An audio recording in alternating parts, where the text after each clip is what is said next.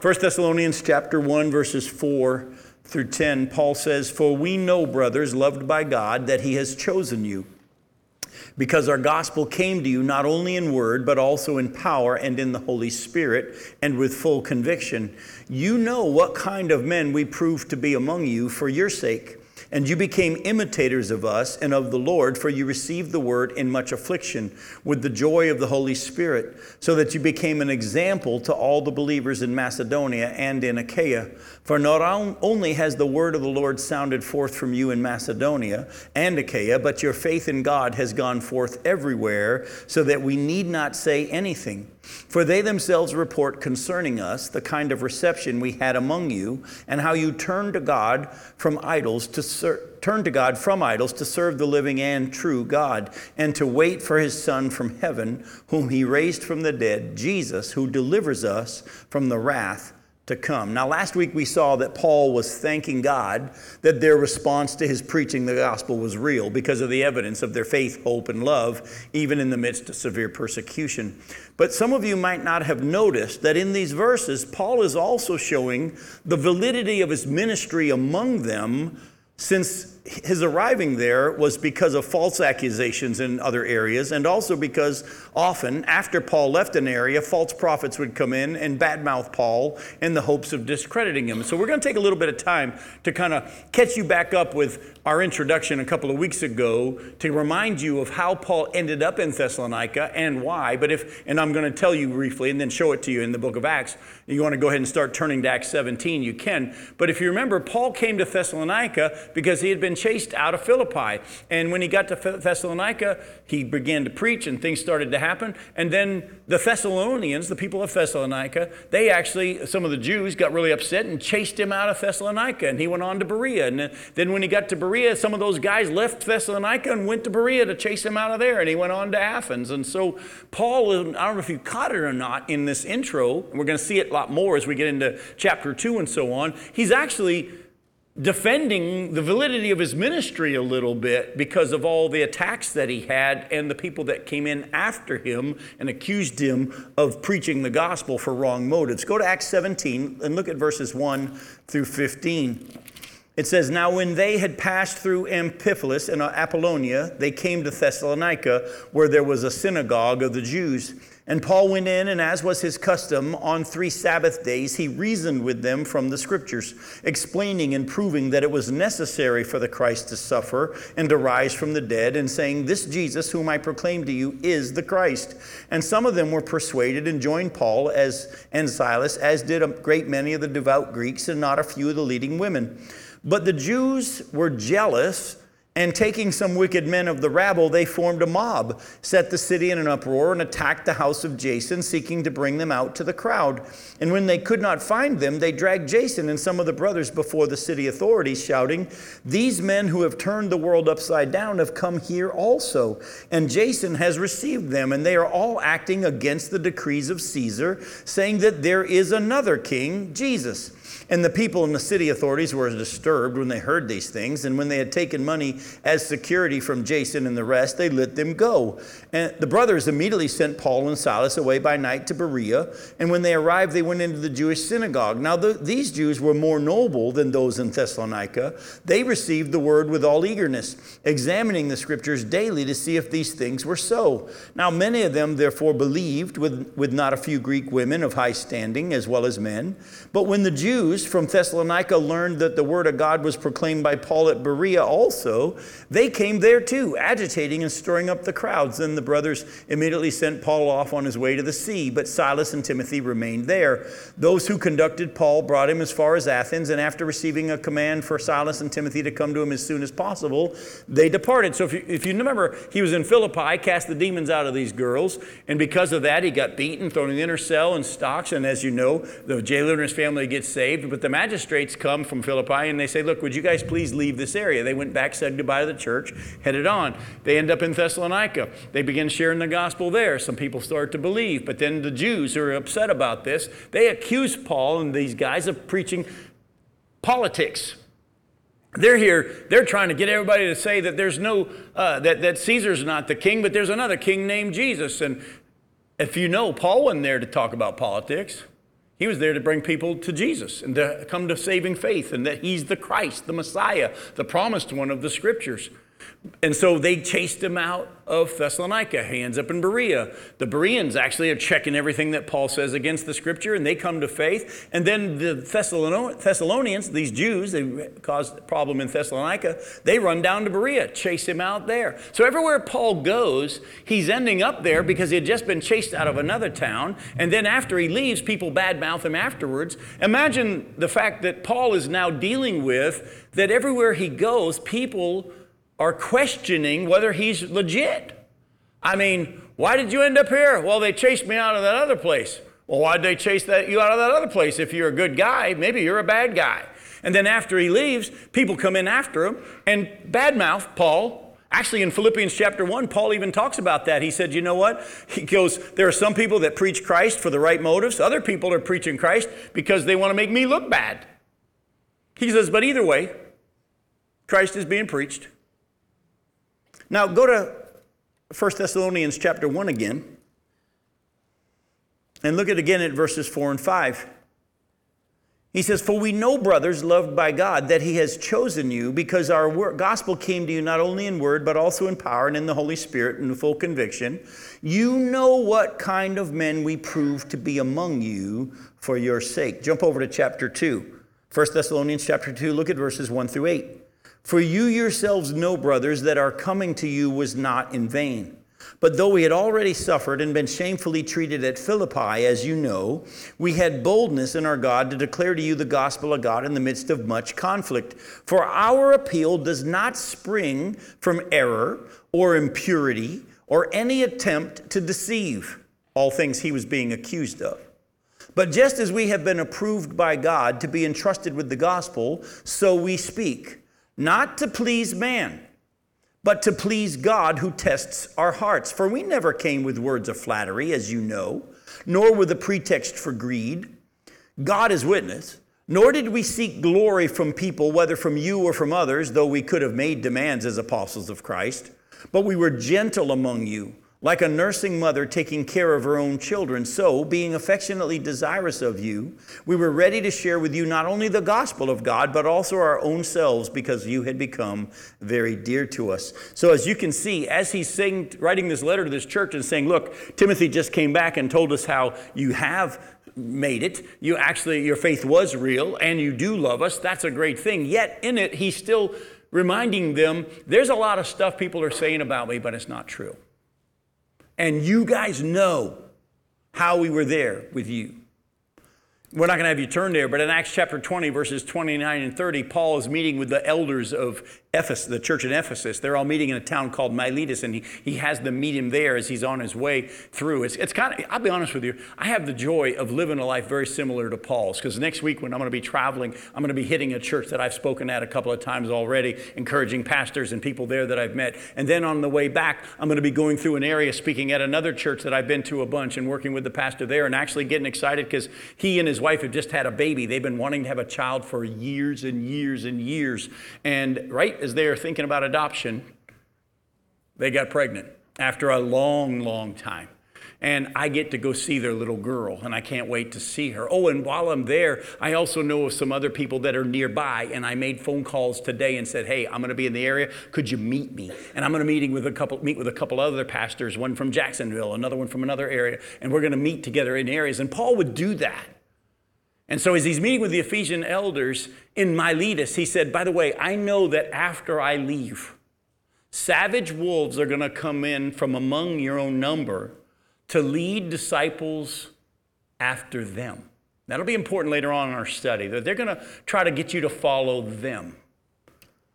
So Paul, in his ministry, being from God, even though it was from God, he lived continually with attacks on him, his message, and his character.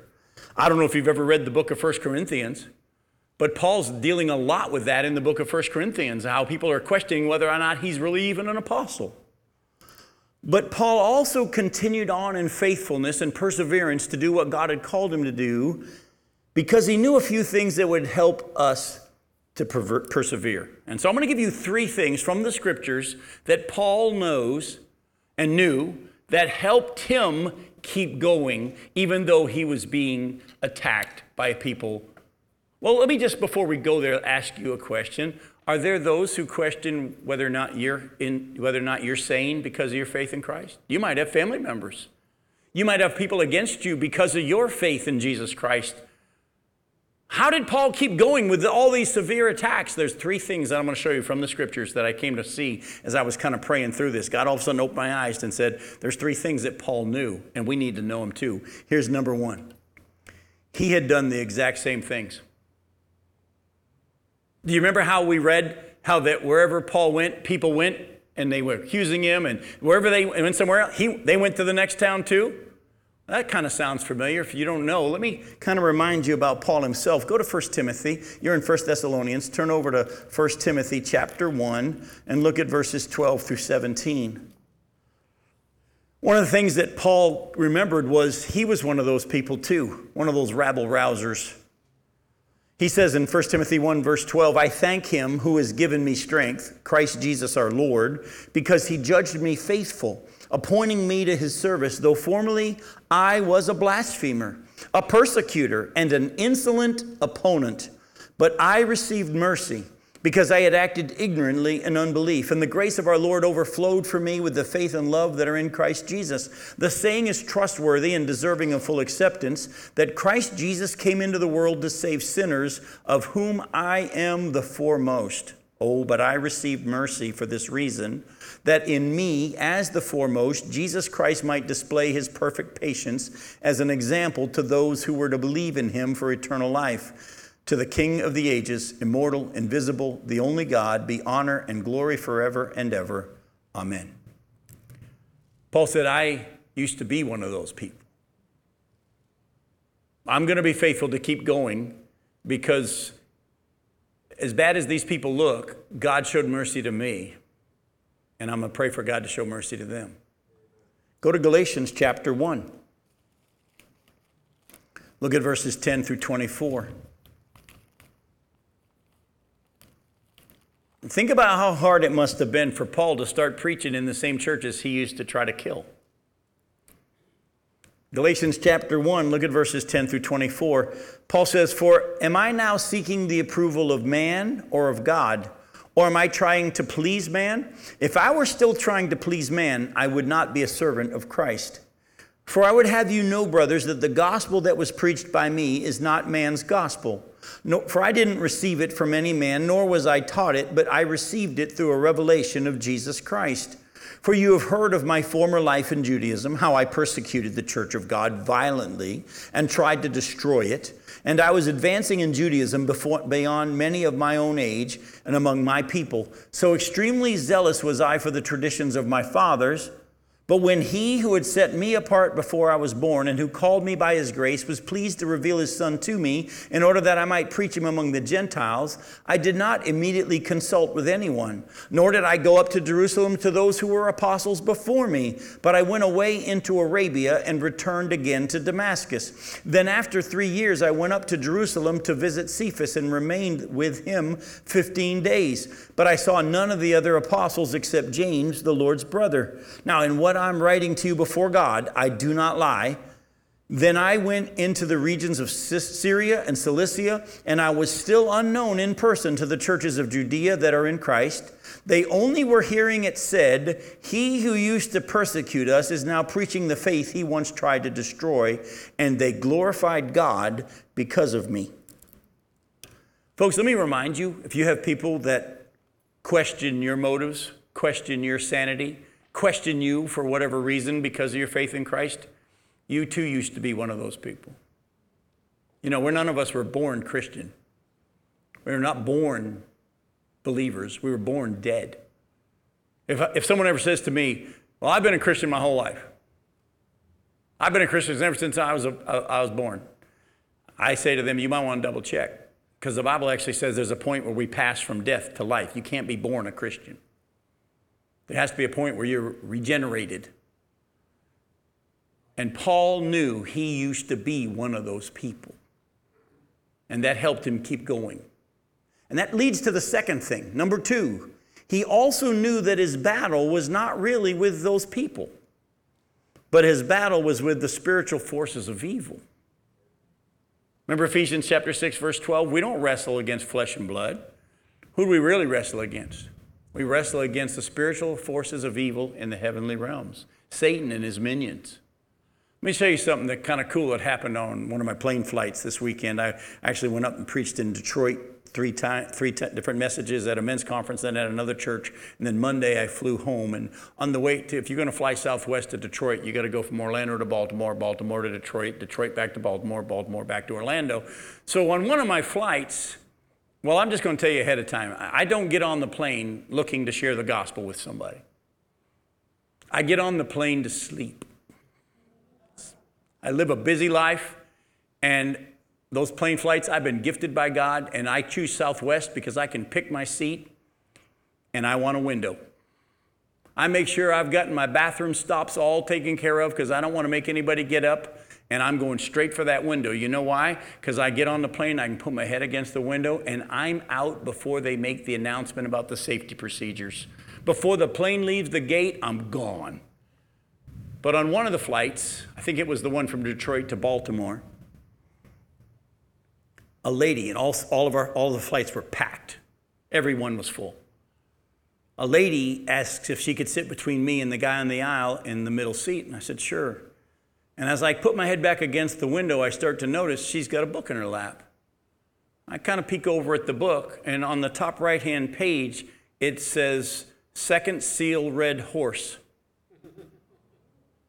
She's reading a book on the book of Revelation. We hadn't even buckled yet, hardly. And I said,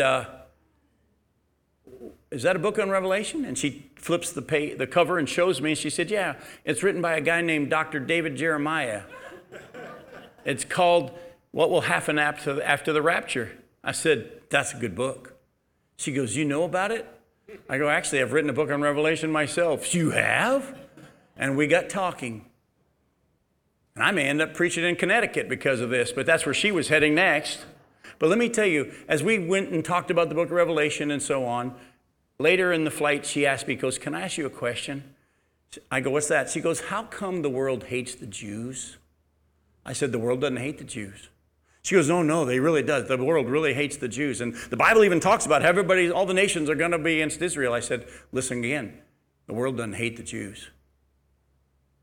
They really hate the God of the Jews.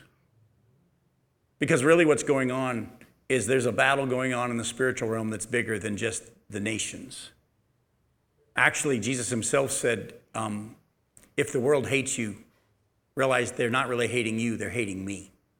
And they hate you because you're related to me. I said, the Bible's real clear that Jesus is coming back, and you've been reading prophecy and studying it, and you know this. Jesus is coming back, and he's going to set up his kingdom in Israel. Well, the Bible also says that there needs to be a nation of Israel there for the Antichrist to chase out of the land, and all these things have to be happening in temples and stuff like that. And I said, and Satan is trying his hardest to remove the nation of Israel, because if there is no nation, then Jesus can't come back. The world doesn't hate the Jews. It's Satan and his world system and his minions that hate the Jews, but they really hate Jesus. And folks, I want you to understand something. When you got people against you, you want to focus on that individual. Paul remembered he used to be one of those people. He used to be empowered by the enemy. But God was merciful and showed him grace. And he also now doesn't look at those people as jerks. How come they're treating me so bad? He understands who's really talking. You remember when Jesus said, I'm going to the cross and they're going to kill me? Peter said, the Bible says Peter rebuked him. No way, Lord, I'm not going to let that happen. And what did Jesus say? He said, get behind me, Satan. He knew who was really speaking through Peter. Do you understand? And folks, that will help you. Keep doing what God wants you to do. Keep living the Christian life. Keep proclaiming the truth of the gospel. But don't forget, you used to be a lost person too, but by God's mercy, you got saved. And don't ever think that it's these people that are against you that are the issue. It's what's going on behind and through them. Now, they'll be accountable for what they do if they don't surrender to God's grace. But whose job is it to mete out justice? Vengeance. That's God's. You used to be one of those people. Paul remembered that, and he also understood that this was a spiritual battle. And thirdly, because of this, he kept his eyes on God to please God, not man, because he knew he needed God's power and that God and God only would be his judge. We're not going to have you turn there, but if you were to go look at Ephesians chapter 6, verses 10 through 20, Paul talks about how we need the armor of God in order to fight this battle against spiritual forces of evil in the heavenly realms. We need God's battle armor, but not our own strength. You can't do it. You submit yourself, therefore, to God. You resist the devil, and he leaves. But he doesn't leave because of you. He leaves because of God. And Paul understood that if he took his eyes off of God and put them back on man, he would try to fight in man's ways with man's power, and he'd lose. And that he kept his eyes on God, so that he would have God's power.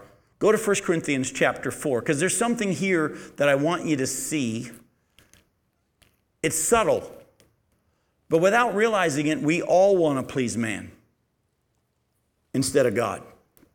In 1 Corinthians chapter 4, look at verses 1 through 5. Again, Paul is dealing with questions about his motives and questions about his apostleship. And this is what he says here in 1 Corinthians 4, verse 1. This is how one should regard us: as servants of Christ and stewards of the mysteries of God. Moreover, it is required of stewards that they be found faithful. But with me, it's a very small thing that I should be judged by you or by any human court. In fact, I do not even judge myself, for I am not aware of anything against myself, but I'm not thereby acquitted. It's the Lord who judges me. Therefore, do not pronounce judgment before the time, before the Lord comes, who will bring to light the things now hidden in darkness and will disclose the purposes of the heart. Then each one will receive his commendation from God. Look at what he says in verse 6. I have applied all these things to myself and Apollos for your benefit, brothers, that you may learn by us not to go beyond what is written, that none of you may be puffed up in favor of one against another. We're going to talk about this a little bit more in our study tonight, but let me just say this to you. We all have a tendency to try to please man, and we try to please man in many ways. And sometimes we're more concerned about what man may think of us than God when it comes to sharing the things that he wants us to share. We all have had it, including us preachers. We're worried about how it will be received, whether or not they're going to like it, whether or not they're going to like us. And on top of that, there's another layer to this that God began to open my eyes to. We have a tendency as Christians to try to follow man instead of God. I've run into many people who say, well, I only follow the teachings of so-and-so. And you check everything that you hear against the teaching of your favorite teacher. I'm going to warn you, don't do that. Because actually, you may even like my teaching, but I'm human still. I'm still growing in the grace and the knowledge of the Lord Jesus Christ. I don't have it all figured out. The things I share with you are things that God's been showing me as I continue to study.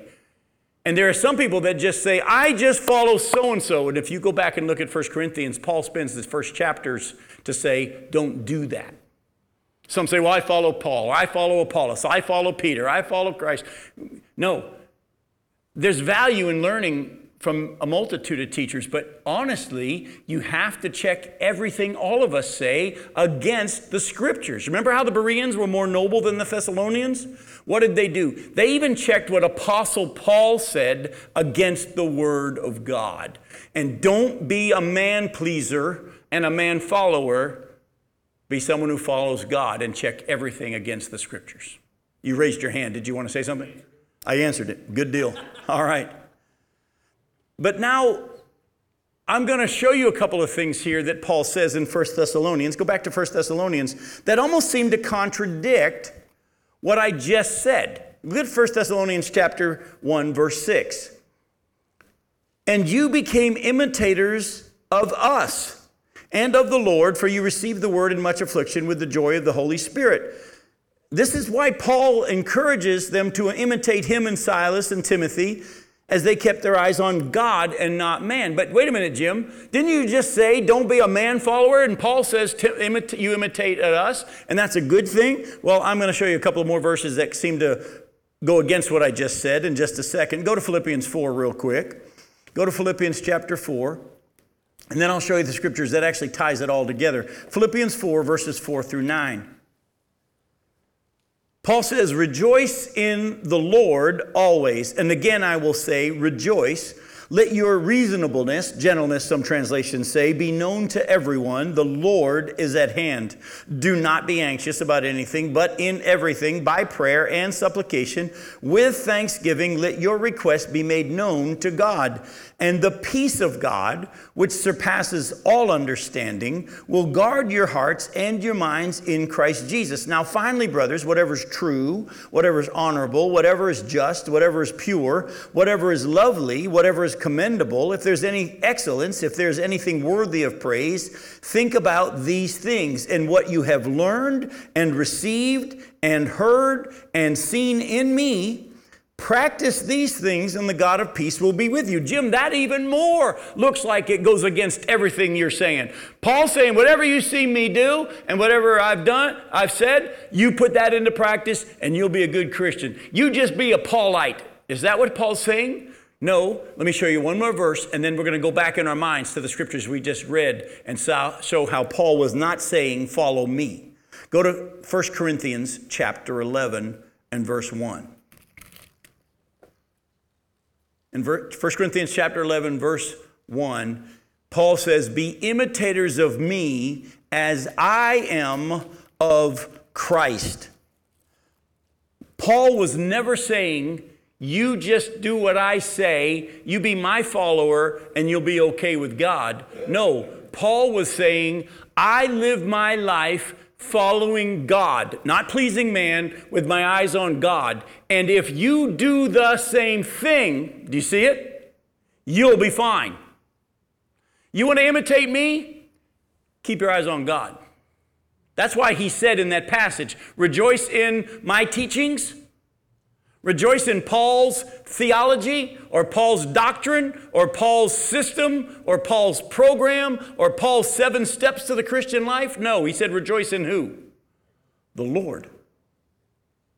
If you got prayer requests and supplications, make them known to me, Paul. Write me a letter and I'll answer all your questions. No, you make them to God. The God of peace will fill your hearts. When he says, whatever you've heard from me and seen in me, you put it into practice and the God of peace will be with you. He was saying, I live my life not looking this way, but looking this way. You do the same. Back in Ephesians chapter 4, verses 11 through 16, Paul said, God gave the apostles, the prophets, the evangelists, the pastors and teachers for the equipping of the saints for the work of the ministry. Listen, so that we'll no longer be children tossed to and fro by every wind of teaching and cunning and craftiness of men and their deceitful schemes, but we will all grow up into him who is the head. A true person that you can imitate is someone that follows Jesus themselves and teaches you to follow Jesus. Through the Word of God, checking everything against the Word of God, because there's lots of bad spirits out there. That's why in 1 John chapter 4, verse 1, it says, test the spirits to see whether or not they're from God. And so, folks, Paul was simply saying, as I follow Christ, imitate me and you follow Christ. By the way, did you notice in that passage I quoted to you from Ephesians 4, 11 through 16, so that we'll no longer be tossed to and fro by every wind of teaching? Have you ever noticed in our churches that nowadays you can't really judge a church by the label on their sign anymore? You used to be able to know, oh, that's a Lutheran church, I know their doctrine. That's a Methodist church, I know their doctrine. Oh, that's a Baptist church. I know their doctrine. But you know what? Nowadays, churches are taking on the doctrine of their pastor. And everybody follows the pastor, and whatever the new pastor comes in and says, everybody goes, well, that's what we believe now. And then the next guy comes in and says, well, I actually see it a little bit differently. And everybody's like, okay, that's what we believe now. And we're getting tossed to and fro by all these teachers out there because we haven't been taught how to grow up into him who is the head. Folks, I hope none of you stand before God and say, I tried to do everything Jim said, Lord.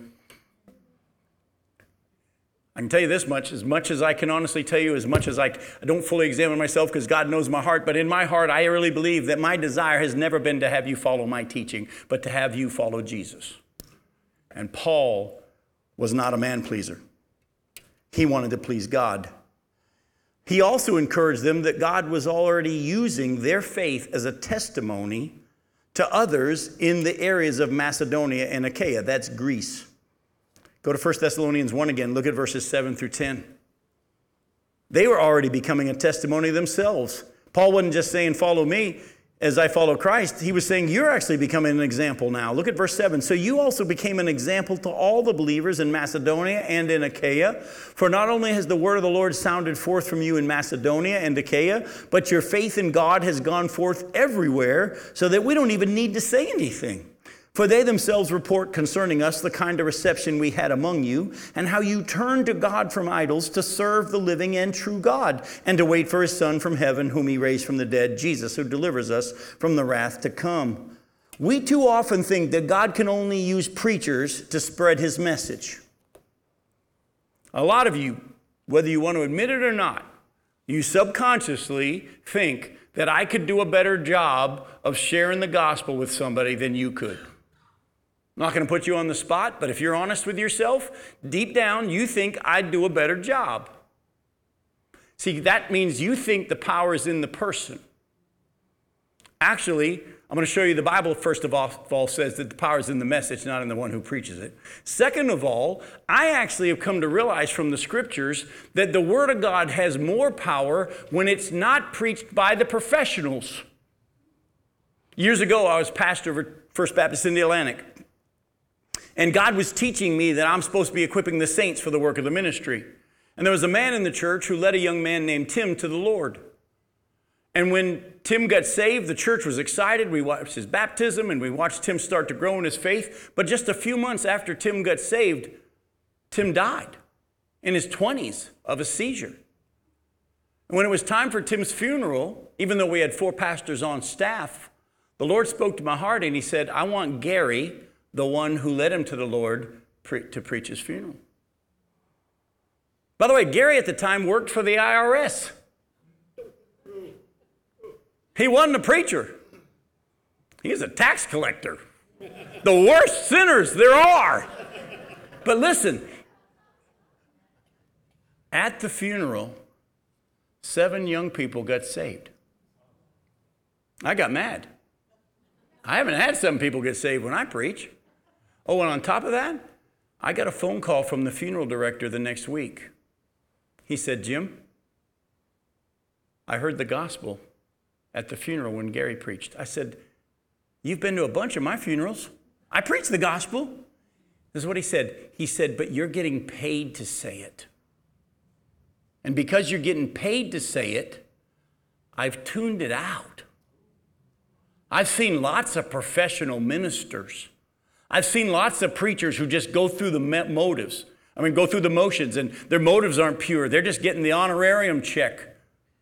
And they know how to say certain things. I've heard the same sermon over and over because preachers just preach the same old thing. And he goes, Jim, you are getting paid to say it. But I sat there in the back in the foyer listening because Gary wasn't being paid to say it. It had more power when it was taken out of the preacher's hands. It's a little humbling, isn't it? Yeah. Well, by the way, isn't my job to equip the saints for the work of the ministry? Go to John chapter 4.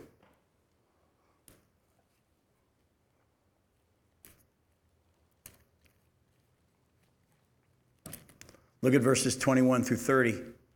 Jesus has been in conversation with the woman at the well here in Samaria. In John chapter 4, verses 21 through 30. Back up to verse 19. This kind of helps with this as well. The woman said to him, Sir, I perceive that you're a prophet. Our fathers worshipped on this mountain, but you say that in Jerusalem is the place where people ought to worship. Jesus said to her, Woman, believe me, the hour is coming when neither on this mountain nor in Jerusalem will you worship the Father. You worship what you do not know. We worship what we know, for salvation is from the Jews. But the hour is coming and is now here when the true worshipers will worship the Father in spirit and truth, for the Father is seeking seeking such people to worship him. God is spirit, and those who worship him must worship in spirit and truth. The woman said to him, I know that Messiah is coming, he who is called the Christ. When he comes, he will tell us all things. Jesus said to her, I who speak to you am he. Now, keep reading. Just then his disciples came back, and they marveled that he was talking with the woman, but no one said, what do you seek, or why are you talking with her? So the woman left her water jar and went away into town and said to the people, come and see a man who told me all that I ever did. Can this be the Christ? And they went out of the town and were coming to him. Now, this all started because the woman was parroting the things that their preachers had said. Our religious leaders tell us we have to worship here. Your religious leaders say you have to worship there. Jesus said, let me tell you something. Stop following man and follow God. The true worshipers are, he's looking for those who worship him in spirit and in truth. She says, yeah, well, I just know that one day when Messiah comes, he's going to explain all things to us. Don't miss this, folks. The first person we have recorded in the scriptures that Jesus ever revealed that he was the Messiah. Now, he's asked later on, are you the Christ? And he says, you say so. What he was saying was, the fact that you're treating me the way you're treating me is proof that you're saying that I'm the Messiah because you're fulfilling prophecies right now. But this woman, he didn't get cloudy about it. The first person he revealed that he was the Messiah was a woman. And he said to her, I who speak to you am he. She goes into the town. Listen closely. She said, come and see this guy. I think I might have found the Christ. Let me tell you what he did in my life. Does she have full understanding? Not even close. But she was willing to share what God had done in her life. Jump down now to verse 39. Now, many of the Samaritans from that town believed in him because of the woman's testimony. He told me all that I ever did. So when the Samaritans came to him, they asked him to stay with them, and he stayed there 2 days. And many more believed because of his word. They said to the woman, it's no longer because of what you said that we believe, for we have heard for ourselves, and we know that this is indeed the Savior of the world. I love this. This woman, a cast out, a lady that wasn't even accepted in her society, actually goes and tells people, and they're like, you know what? We want to listen to that for some reason. And they go and find Jesus themselves. And they had believed because of what she said, but they even believed more now that they met him for themselves. You know what excites me? Is that when people say, Jim, I'm going to check what you just said, and I think I believe you, but I want to check it for myself, and then you come to find out, you know what? What you said was real. Oh, and let me show you the other stuff God's been showing me. That fires me up. When you don't just come back and say, hey, Jim, you were right. Jim, you were right. You then say, and did you ever see this? Look at what Jesus says here. That lights my fire, folks. Because I love it when people come up after a sermon and say, you know what, I really thank God for your message today. God showed me this during your sermon. And I'm thinking to myself, I didn't even talk about that. I was preaching on something over here, and you heard God speak to you, and it wasn't through me. Because I was talking about X, and you heard Z. I love that. I love that. Go to Philippians chapter 2, verses 14 and 15. Paul, remember, this is all coming because Paul's reminding them, or just letting them know, hey, your testimony is spreading.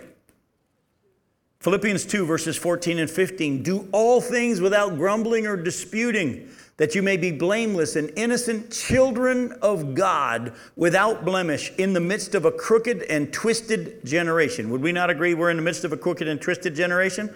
Among whom you shine as lights in the world. You know, Jesus said, you're the light of the world. He didn't say only the preachers are the light of the world. Only the Sunday school teachers are the light of the world. He says, you are. Folks, I can't stress this enough, and I pray I'm not stepping over the Holy Spirit's role, into the Holy Spirit's role, but let me just say this to you. The power of God will be released even more when the church stops expecting the preachers to share the Word of God. When you just share what He's shown you. You know what the Bible says in the book of Acts, chapter 4, verse 13? Remember how the apostles were standing before the Sanhedrin? And what did the Sanhedrin say afterwards? These are just ordinary men. They're unlearned. They're ignorant. And they took note that they had been with Christ. We actually hurt the spread of the gospel by leaving it to the preachers. Do you also realize that if you just left it to the preachers, that really cuts down the number of witnesses tremendously, does it not? Stop thinking someone needs to be saved. I'm going to call the preacher. Someone's sick. I'm going to call the preacher.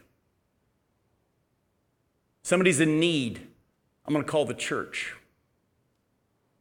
And first say, Lord, is this something you've brought across my path because it's something you want me to do? And let him lead you. Let him guide you. Let him show you.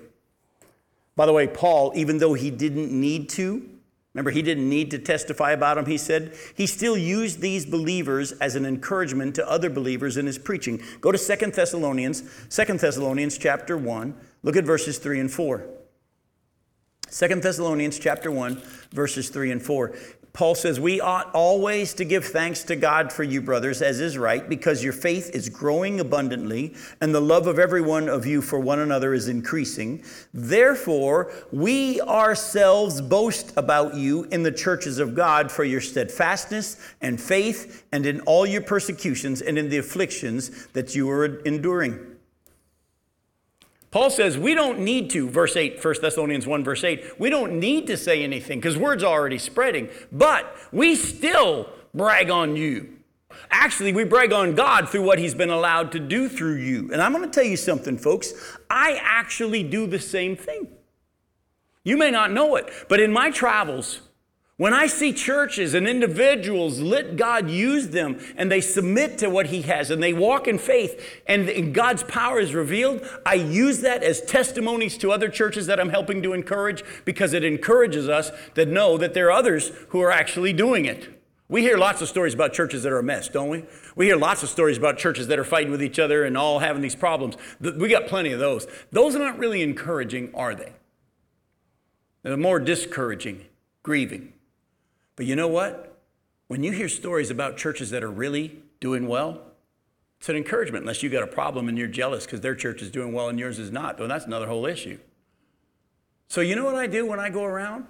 I actually tell stories about churches. By the way, I have people in this area who come into the area and they'll say, hey, you got any churches you recommend? Because as you know, when I'm out there, people are going to find out who I am and what I believe right away on the golf course, wherever I am. And a lot of times people will say, hey, I'm looking for a good church. And I'm going to tell you right now, I recommend Life Point a lot of times. I'm not going to list all the churches I recommend, but there's 3 or 4 in the area that I recommend. I don't say, well, avoid this one or avoid that one. That doesn't do any good. But I do encourage people, and Life Point is one that I recommend people to come to. Now, I'm going to brag on another church in this area. Some of you know this, but most of you probably don't.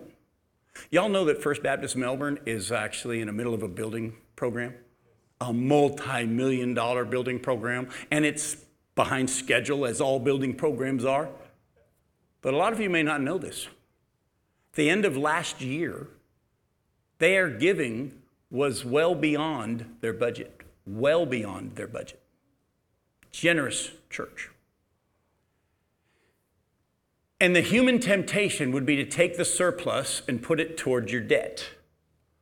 But the pastors prayed and did not feel that that's what God wanted them to do. And even though they have a multi-million-dollar debt and they had a huge chunk of thousands, tens of thousands of dollars that they could put toward the debt, they felt God wanted them to write $10,000 checks to other churches in the area, and they did. In the midst of their building program, when they could use the money to pay off their debt, they actually shared with other churches. Isn't that cool? Oh, go to 2 Corinthians chapter 8. I just did what Paul did in 2 Corinthians chapter 8. He just happened to use the Macedonian churches, which is Thessalonians is one of them, as his example instead of me using First Melbourne. 2 Corinthians chapter 8, look at verses 1 through 5. He goes, we want you to know, brothers, about the grace of God that has been given among the churches of Macedonia. Where's Thessalonica? It's in Macedonia. For in a severe test of affliction, their abundance of joy and their extreme poverty have overflowed in a wealth of generosity on their part, for they gave according to their means, as I can testify, and beyond their means of their own accord, begging us earnestly for the favor of taking part in relief of the saints. And this, not as we expected, but they gave themselves first to the Lord, and then by the will of God to us. Isn't that cool? They gave to the church and to the Lord, and then they gave money to us to go help the churches in Jerusalem. Paul's dealing with the church in Corinth because they had promised to make a love offering, and it was going to be collected, and they were going to take it to the Jews in Jerusalem who were suffering persecution and lost their jobs and everything. And as Paul's writing to them to say, hey, I'm sending so-and-so to collect that offering, and don't make you guys look bad and me look bad, because I've already told the churches in Jerusalem that you guys are going to give them a good gift. And he says, let me give you an encouragement. The churches in Macedonia who didn't even have much money because of the suffering they're going through, they gave first to their churches and then they gave to the Lord. And I just want to tell you, that's an encouragement. Be encouraged by them. Go to 1 Thessalonians chapter 1, verses 9 and 10.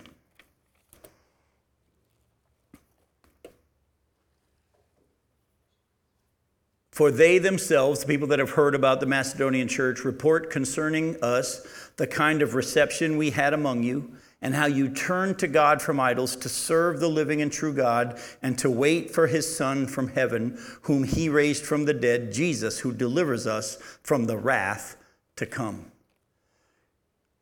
Number one, they turned from their idols to serve who?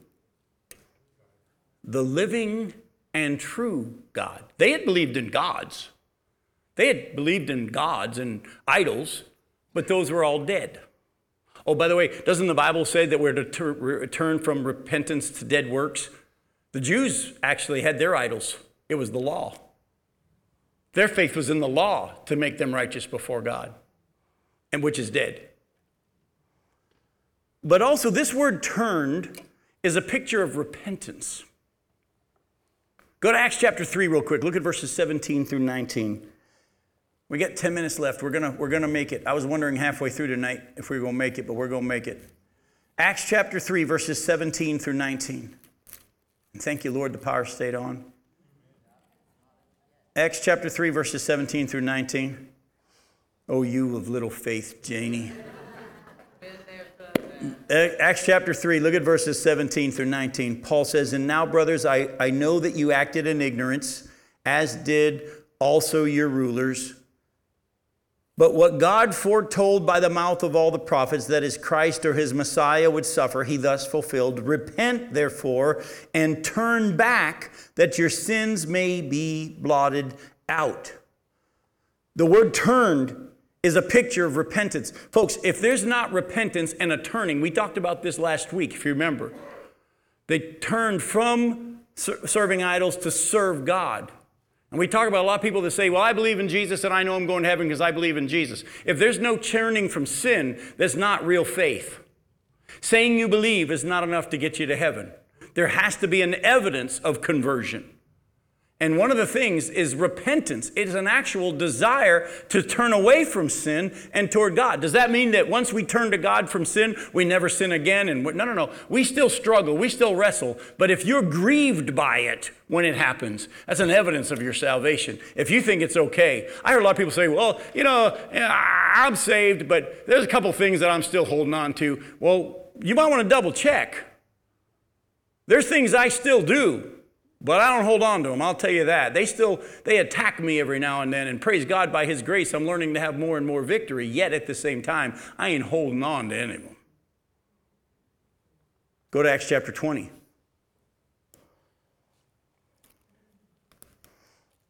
I may pick it up every now and then. And God lovingly taps me on the shoulder and says, I love you, put that down. Acts 20, verses 17 through 21. Now from Miletus he, Paul, sent to Ephesus and called the elders of the church to come to him.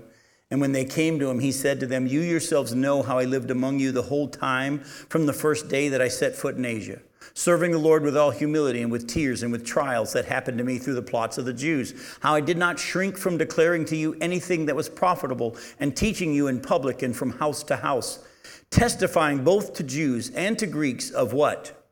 Repentance toward God and faith in our Lord Jesus Christ.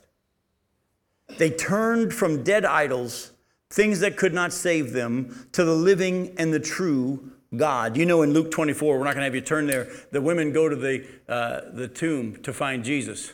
And the angels say, why are you looking for the living among the dead? He's not here. He's risen. But don't miss the fact that we turn not only from our sin and repent and are grieved by it and turn to God for salvation, but we also turn to him to serve him. Our life is no longer ours. It's whatever he wants now. But we've been taught, in Christianity in America especially, that Christianity means now that you're a Christian, just ask God to bless you and give you all your dreams and all the things you want. And you can be rich and healthy and... No. Jesus said, unless you're willing to forsake everything, you can't be my disciple. Unless you're willing to take up your cross daily and just follow me. I get to call the shots. 2 Corinthians chapter 5, verse 15 says, we no longer live for ourselves, but we live for the one who died for us and rose again. Folks, I want to encourage you as you share the good news. Don't just say, pray this prayer and you'll go to heaven. Preach the true gospel, which is a turning from sin and a faith and serving the Lord Jesus Christ. Folks, there's lots of people that claim Christianity. Lots of people who say they're Christians who do not live for God. They live for self. The Bible's full of passages that talk about that. Go to Hebrews chapter 9. Look at verses 11 through 14.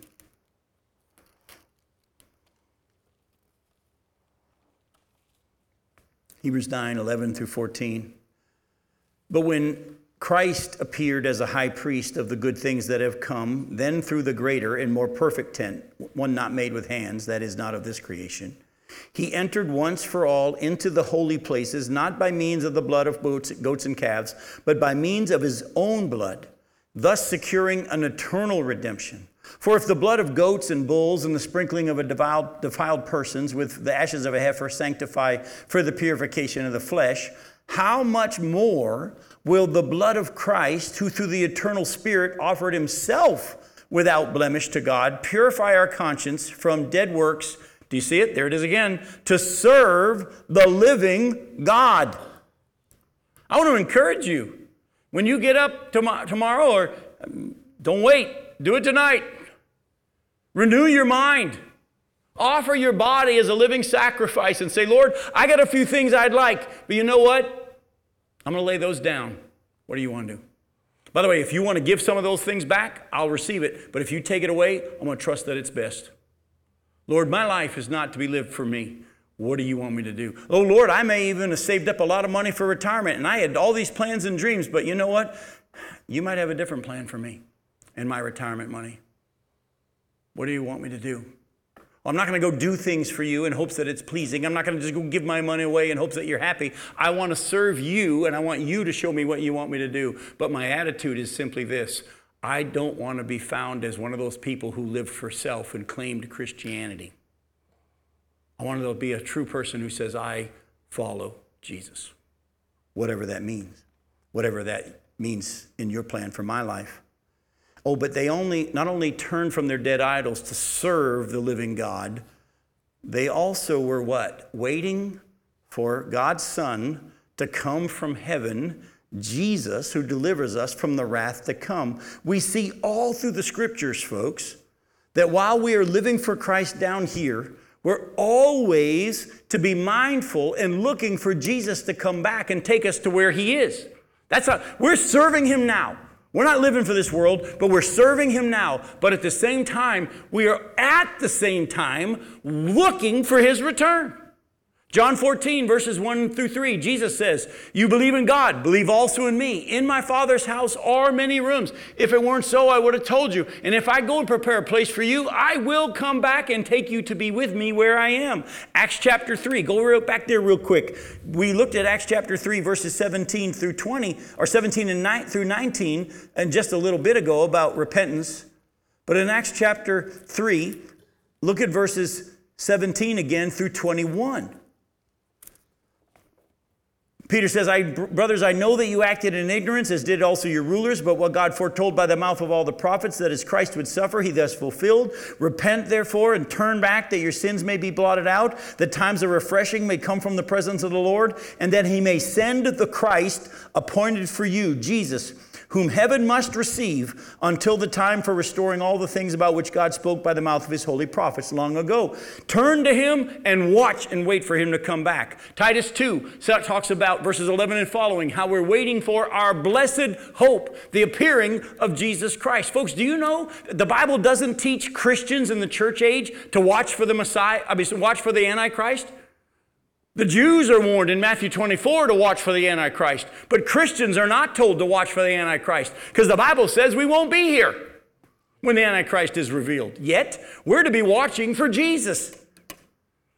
1 Thessalonians chapter 3, look at verse 13. 1 Thessalonians 3, look at verse 13. He says, so that he may establish your hearts blameless in holiness before our God and Father at the coming of our Lord Jesus with all his saints. 1 Thessalonians 4, 13 through 18. You don't have to turn there. Paul talks about how God's going to bring with Jesus those who have already fallen asleep in him. And we who are alive are going to be caught up and go be with him and meet him in the air. And we'll go be with the Lord. 1 Thessalonians 5:23 talks about that as well. Folks, let me say something to you. The Bible says that we Christians are to be always living down here to serve God, not ourselves. What do you have in mind? What do you want me to do? What's your plan for my life? And then we at the same time are to be watching for his return and ready, because we know we're just doing what he has for me to do. I've only done what you've asked. I've served you. Lord, I'm ready. And when he comes and the reckoning happens for all of us, we won't be afraid because we know we've lived the life he has for us.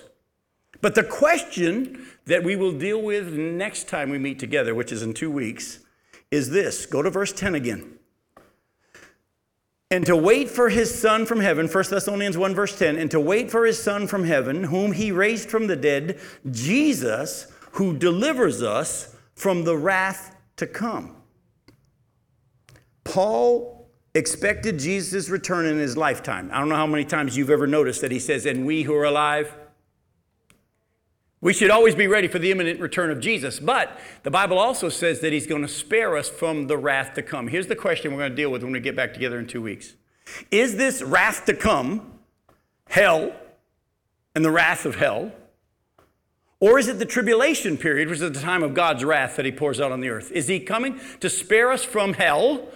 Or is he coming to spare us of the tribulation period along with hell? Well, I'll answer that question in 2 weeks. But I will give you a hint. It is both.